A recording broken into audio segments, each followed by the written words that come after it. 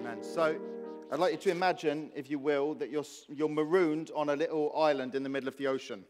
Okay, can you imagine that? And you're waiting for someone to rescue you. And you're kind of chilling there, I don't know, having a little swim, eating some coconuts, waiting to be rescued. And then you hear this sound far away.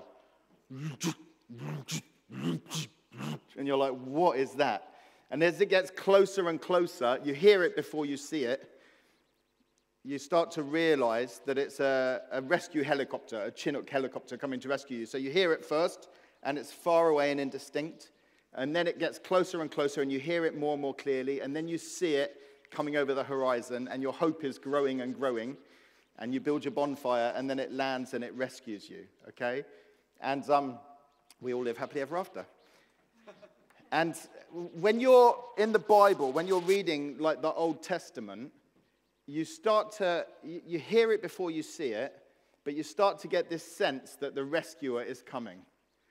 So through the Old Testament, you start to get these, you hear the sound, and then it starts to get clearer, and then you get these little glimpses, and he's coming, he's coming, he's coming, Jesus is coming. The life group that we did this term, we did some stories through the Bible. We started in Genesis. We would do a story and then just chat about it together. And then the next story and then the next story. And the guys in the group are going, when are we going to get to Jesus? And we're like, don't worry, he's coming. He's coming. And then a couple of weeks ago, we did the Christmas story. And everyone was really excited. They were like, oh, finally, he's come. You know, we've been waiting and waiting. And what happens when you read the Old Testament is exactly that. It's kind of pointing forward to Jesus, giving little clues. And what I want to do, we ended up with a spare Sunday somehow in our planning. That's why we need to employ someone to do planning, I think. And so we've done a term of looking at Daniel. And what I wanted to do today was to kind of get us from Daniel to Christmas. So from Daniel to Noel, if you like, or don't like. But what I want to do is just look back over this book of Daniel that was written several hundred years, published and circulated several hundred years before the birth of Jesus, and just pull some things out that we've seen as we've been doing this together over this term, and just kind of summarize them and go, in all these different ways, we hear the sound of Jesus coming. We see a little glimpse of Jesus coming, and all these bits of Daniel point forward to the birth of Jesus Christ, the saving of the world, the fulfillment of all prophecy. Amen? Amen? People are, oh, man. Okay, so I feel quite excited, but that's, I've been kind of sitting in this all week. And let's pray, and then we're going to look at the Bible, just look at some pictures of Jesus and see how that's fulfilled for us and what difference he makes in our lives. So let's pray. Heavenly Father, I thank you so much for your presence here with us today, speaking to us in the worship time, through the testimonies. We thank you, you're alive, you're working, you do beautiful things, and you make things beautiful. And we pray, come, Holy Spirit, be our teacher. As Kat was singing earlier, open our hearts, open our hearts, open our hearts, we pray. Let us see Jesus, let us hear the sound of him coming. Make this Christmas meaningful to us this year because we see Jesus more clearly. Amen.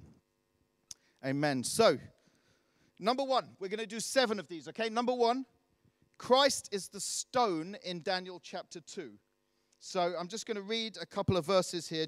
Daniel 2:44. And in the days of those kings, the God of heaven will set up a kingdom that shall never be destroyed, nor shall the kingdom be left to another people. It shall break in pieces all these kingdoms and bring them to an end, and it shall stand forever. Just as you saw that a stone was cut out from a mountain by no human hand, and that it broke in pieces the iron, the bronze, the clay, the silver, and the gold. So do you remember in Daniel chapter 2, there was a dream that the king saw, and there was different kingdoms, different empires, and then he saw this tiny little stone being carved out by human hands. And this little innocent, cute-looking stone then smashes the feet of one of the statues. And it goes around smashing statues, and it grows bigger and bigger, and it becomes a mountain that fills the whole world. And Jesus is that stone. When he's born as a little baby, and everyone looks and goes, oh, isn't he cute? What they don't realize is that he's come to smash pretenders and usurpers and all other authorities and powers that set themselves up against the kingdom and the empire of Jesus. So he comes as a little stone, but then he starts to smash things down, and he starts to grow and grow until he fills the whole world with his authority and with his kingdom. That's Jesus. And that's actually what happens in our lives. I don't know if you realize that. When you receive Jesus, you receive a little word, like a seed, the gospel. This little thing comes into your life. And you say, yeah, I love that gospel. I turn away from everything I've done wrong. I receive this truth. What you don't realize is you're going to swallow him, and he's going to grow and grow. I want to say, if it's not disrespectful to the Lord, and I don't think it is, it's a bit like a tapeworm, which you swallow, and then it grows and grows and grows until it takes you over completely on the inside.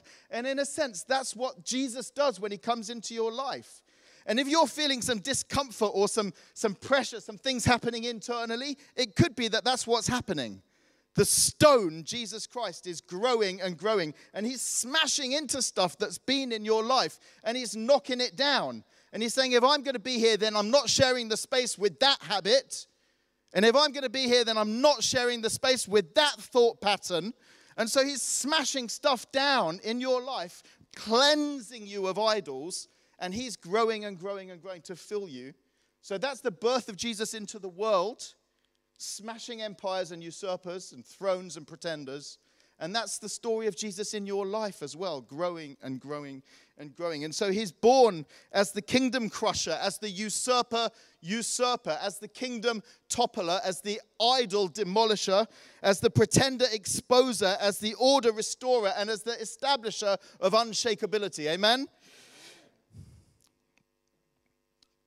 The second thing we see in the book of Daniel, the second picture of Jesus, is that he's the fireproof friend. So you've got the guys that have been thrown into the fiery furnace. So hot that when the guys that throw them in come near the fiery furnace, they melt. And these guys are in the fire, and all they can smell and feel is their flesh screaming and the smell of the smoke. And then they're looking for each other. I imagine they kind of found each other, the three guys, and they gather. And then they grab someone else. And they're like, there was only three of us. Who is this? And they realize that there's someone with them in the fire. And we read here in Daniel chapter 3 and verse 24, King Nebuchadnezzar was astonished, and he rose up in haste. So I guess he'd been sitting and watching them in the fire. And then he leaps to his feet. And he declared to his counselors, didn't we cast 3 men bound into the fire? They answered to the king, true, O king. And he answered and said, but I see 4 men, and they're unbound, walking in the midst of the fire, and they're not hurt. And the appearance of the 4th is like a son of the gods, or like a son of God. One of them is shiny. And so, friends, this is pointing to a time in history when this won't just be true for Shadrach, Meshach, and Abednego, but it'll be true for all people who are living in the fire of pain and the difficulty of life, the fire of trials and tribulations and of mess and of shame and confusion. Jesus will be born into our fire. The Son of God will come and enter into our mess and be with us in the fire. This is Emmanuel, God with us. You know, the Christmas story it really is more barbed wire than tinsel, right? It's Jesus born under the cruel Roman Empire into a oppressed village on the edge of civilization, really. He's born into mess and pain. Herod brings his kill teams to try and kill the babies. It's traumatic birth.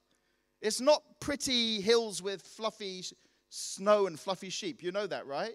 Jesus is born into our fire to be present with us in our fire.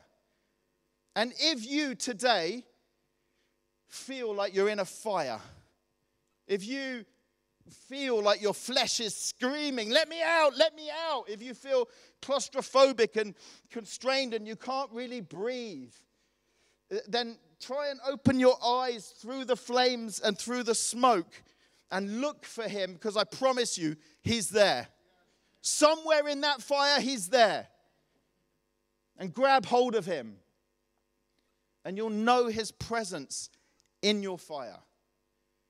And friends, that's a message of Christmas, and it's something that we see here in the book of Daniel. Number 3, Christ is the human hand that comes and does the writing on the wall in Daniel chapter 5. So we're going to read here, Daniel 5. Remember, the evil men are sitting, having their party, and then suddenly they see a hand appear and write on the wall. Daniel 5:5. Immediately the fingers of a human hand appeared and wrote on the plaster of the wall of the king's palace opposite the lampstand. And the king saw the hand as it wrote.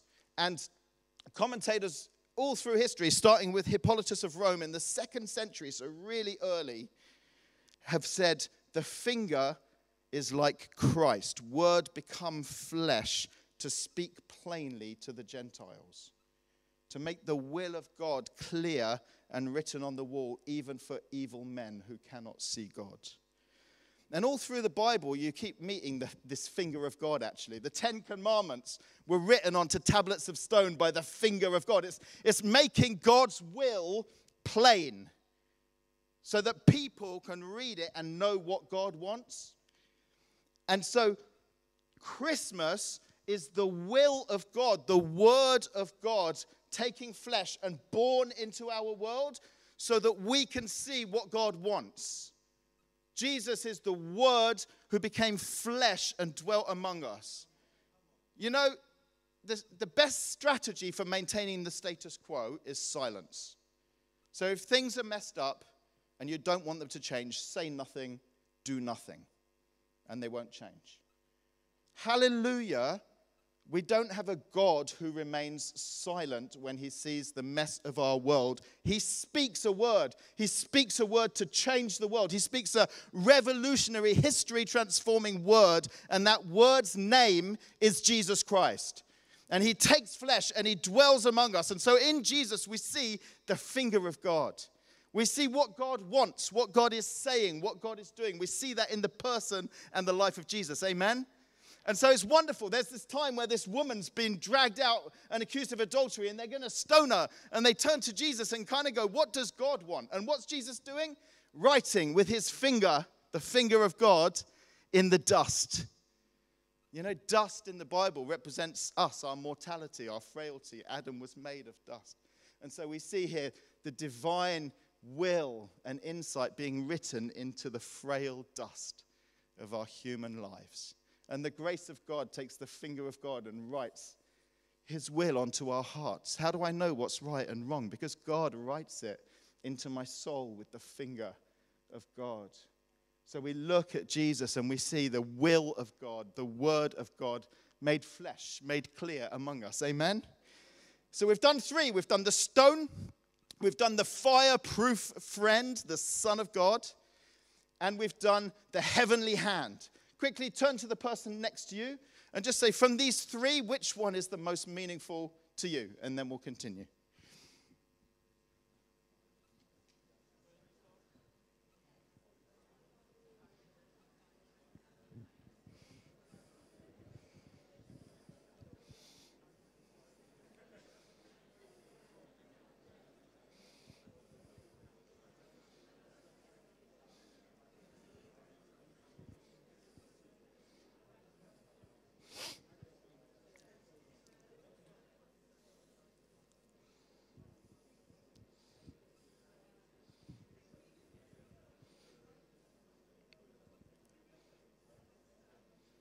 Okay, wonderful. So let's continue. Number 4. And this isn't exhaustive. There aren't only 7 places in the book of Daniel where we see Jesus. You know, the more you read the Bible, the more you see Jesus, the more you recognize the sound of the rescue helicopter. And so, but we're just doing 7 today because I like 7 because it's a nice, complete, godly number. Number 4, Jesus is the stone roller awayer. You know, one of the most famous stories of Daniel is when this 85-year-old gets thrown to the lions. And we know why the lions don't eat him. It's because there's no meat on him because he's 85 and he's all like skinny and withered up. But you've got this wonderful picture that Scott drew out so beautifully when he preached from this chapter.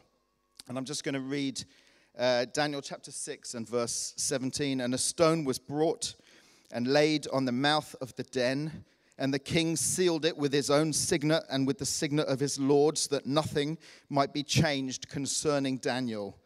Verse 19, then at the break of day, the king arose and went in haste to the den of lions. So remember, please, that Daniel's name, Daniel, means God is my judge.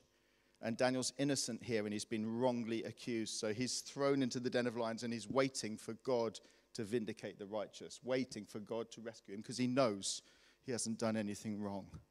And remember, please, that in these verses we see a stone rolled over the mouth of a cave, and it's sealed with the seal of the king. And Daniel's sitting in darkness, surrounded by lions that are growling, but their mouths have been closed. And he sits in darkness and he waits for God to vindicate him. And then in the early morning, he sees a crack of light appear as this stone is being rolled away. The seal's broken, the stone is removed, and the light starts to flood into his darkness.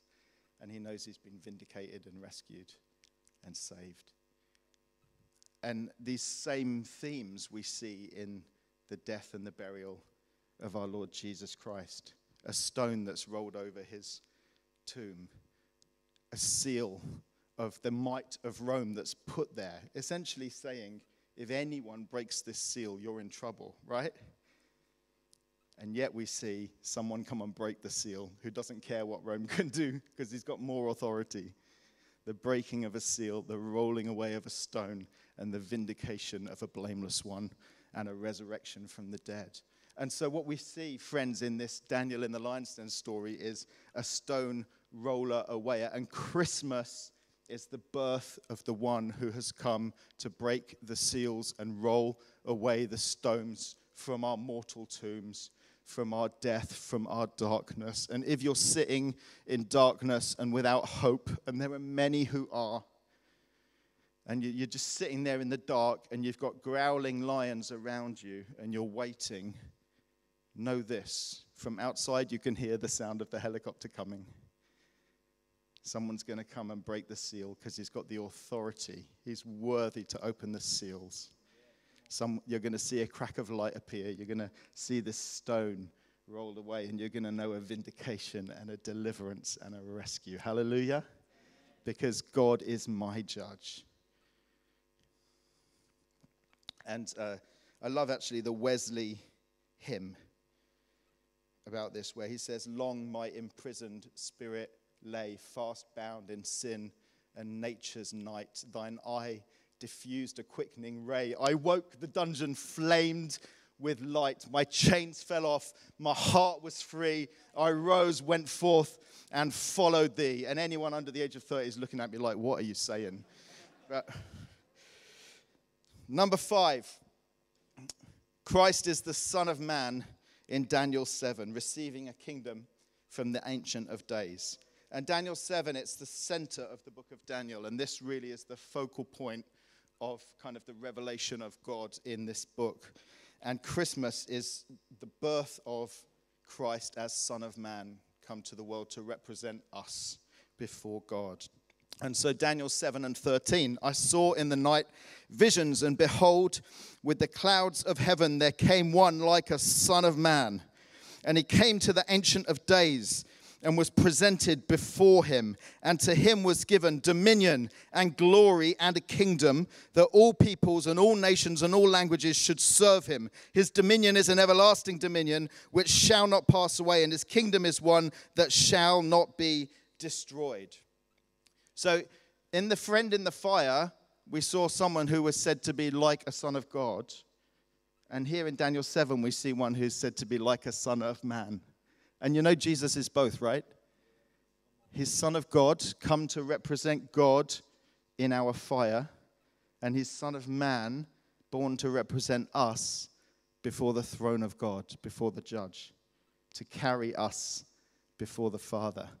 And Jesus, who had an earthly mother but no earthly father, is actually Son of Man and Son of God. Hallelujah. And so he fulfills, he's like a two-way bridge, carrying us before the Father and carrying the presence of the Father down into our world. Jesus, Son of God and Son of Man, we worship him. And here he comes to represent us before the throne of God. He's a representative as Son of Man. When Daniel sees this vision, he's thinking, wow, one of us got to be up there. It's the way the House of Commons is supposed to work. Your MP is a commoner like you, and he's supposed to represent your hopes and fears and desires into the House of Authority. Now, sometimes it works and sometimes it doesn't, but that's what's supposed to happen. And here, Jesus, as Son of Man, is our perfect representative, bringing the plight of mankind before the Father. Hallelujah. And Jesus, therefore, I don't know if you've noticed, but as we're going through Daniel, and we're going in order, chapter 2, chapter 3, chapter 5, chapter 7, we're seeing a progression in the revelation of Jesus from the stone that is born to the one who's present with us in the fire, to the one who's in the death and resurrection, and now we're at the ascension and the glorification of Christ. There's a progressive revelation in the book of Daniel that shows us the whole trajectory and story of our Lord Jesus Christ that will be worked out hundreds of years later. It's incredible. Number 6, Christ is the awakener.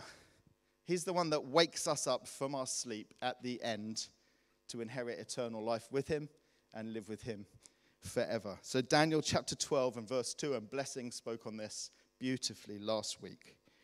And many of those who sleep in the dust of the earth shall awake, some to everlasting life, and some to shame and everlasting contempt.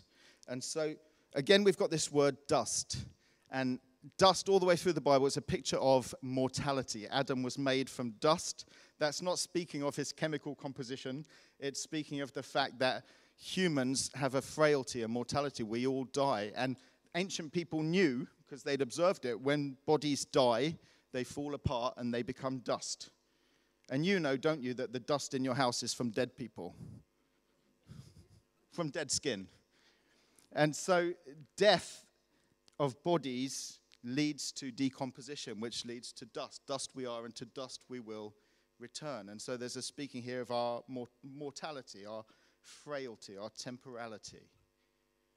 And what it says here is that those who are sleeping in the dust of death, those who are lying there and their bodies are rotting and their skin is falling off and turning into dust, will be awakened one day by someone. And one of the most beautiful pictures that we see in the life of Jesus about this is the story where he wakes a little girl up from death, Jairus' daughter. And everyone says, oh, she's dead, leave her alone. And he says, no, she's just sleeping. Now, Jesus isn't in denial. He knows she's dead. But for Jesus, death is as powerless as sleep. And waking someone up from death is as easy as waking someone up in the morning, except if you've got teenagers. And the words that Jesus says to her when he takes her by the hand and raises her, he says, Talitha Kumi, which means, little girl, wake up. And it's what her mum would have said to her every morning. Hey, little one, wake up. It's time for school now. It's what I say to my little ones in the morning, and they throw shoes at me and stuff.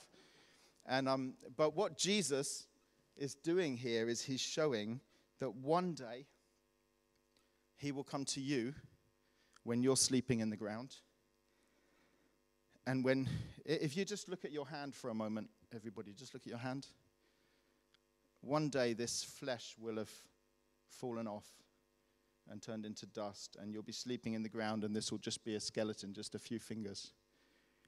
But when Jesus comes to wake people up from sleep, he will grab your hand, and he will say to you, in your heart language, Talitha Kumi, little one, it's time to wake up now.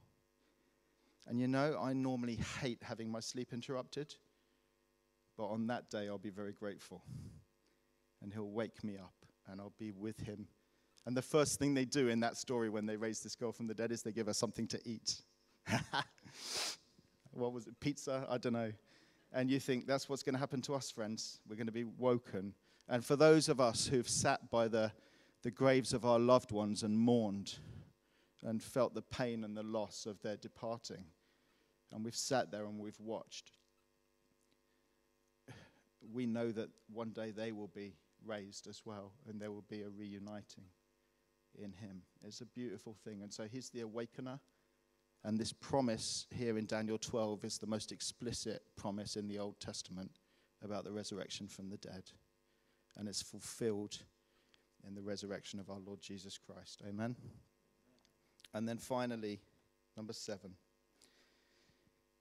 Christ is the true exile. All the way through, we've looked and we've seen Daniel is in exile. He's taken as a young child to go and live in a foreign country surrounded by enemies and darkness, and it's about resilience and perseverance and faithfulness.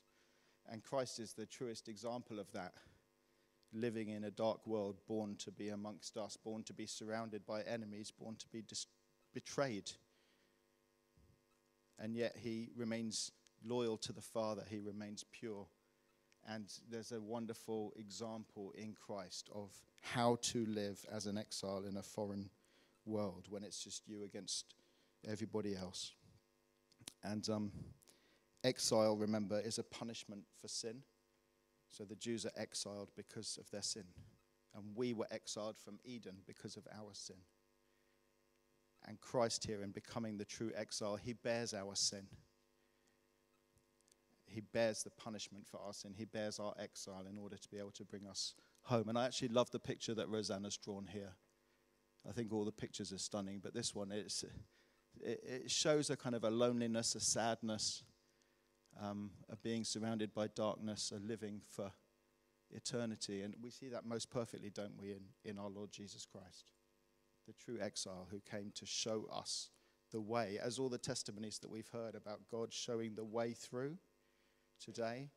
That's ultimately what we see in the life of our Lord Jesus. So that's seven little glimpses that we have in the book of Daniel that point us towards the birth and the life and the death and the resurrection and the ascension and the second coming of our Lord Jesus Christ, several hundred years after they were written. And so let me just summarize them, and then we're going to pray. And just think in this summary, think for yourself, think about your life, think about what God is saying to you. Think about this Christmas, which one of these you need Jesus to be, and what God is doing. Number 1 is the stone. Enters small, but starts smashing stuff that shouldn't be there and grows to fill. It speaks of the strength of God and his commitment to cleansing us from everything that should not compete with his presence. Number 2, the fireproof friend, the Son of God, the one who comes to be with us. And if you are in a fire, try, as though your flesh is screaming and your eyes are watering, try and look around. I promise you, he's there somewhere. Find him in the fire. Move towards him even as he moves towards you. Know his presence with you. Number 3, the heavenly hand. The fingers of God writing the purposes of God into your life. You don't know what to do, but we see in Jesus what God wants. Allow him to write his will onto the walls of your life and onto the tablets of your heart. Number 4, the stone roller awayer, the one who comes and smashes the seal and moves away the stone. Are you sitting in darkness? Are you surrounded by growling lions? Do you feel hopeless and alone and afraid? Know that he comes. Know that as surely as there's darkness, dawn will come. As surely as there's winter, spring will come.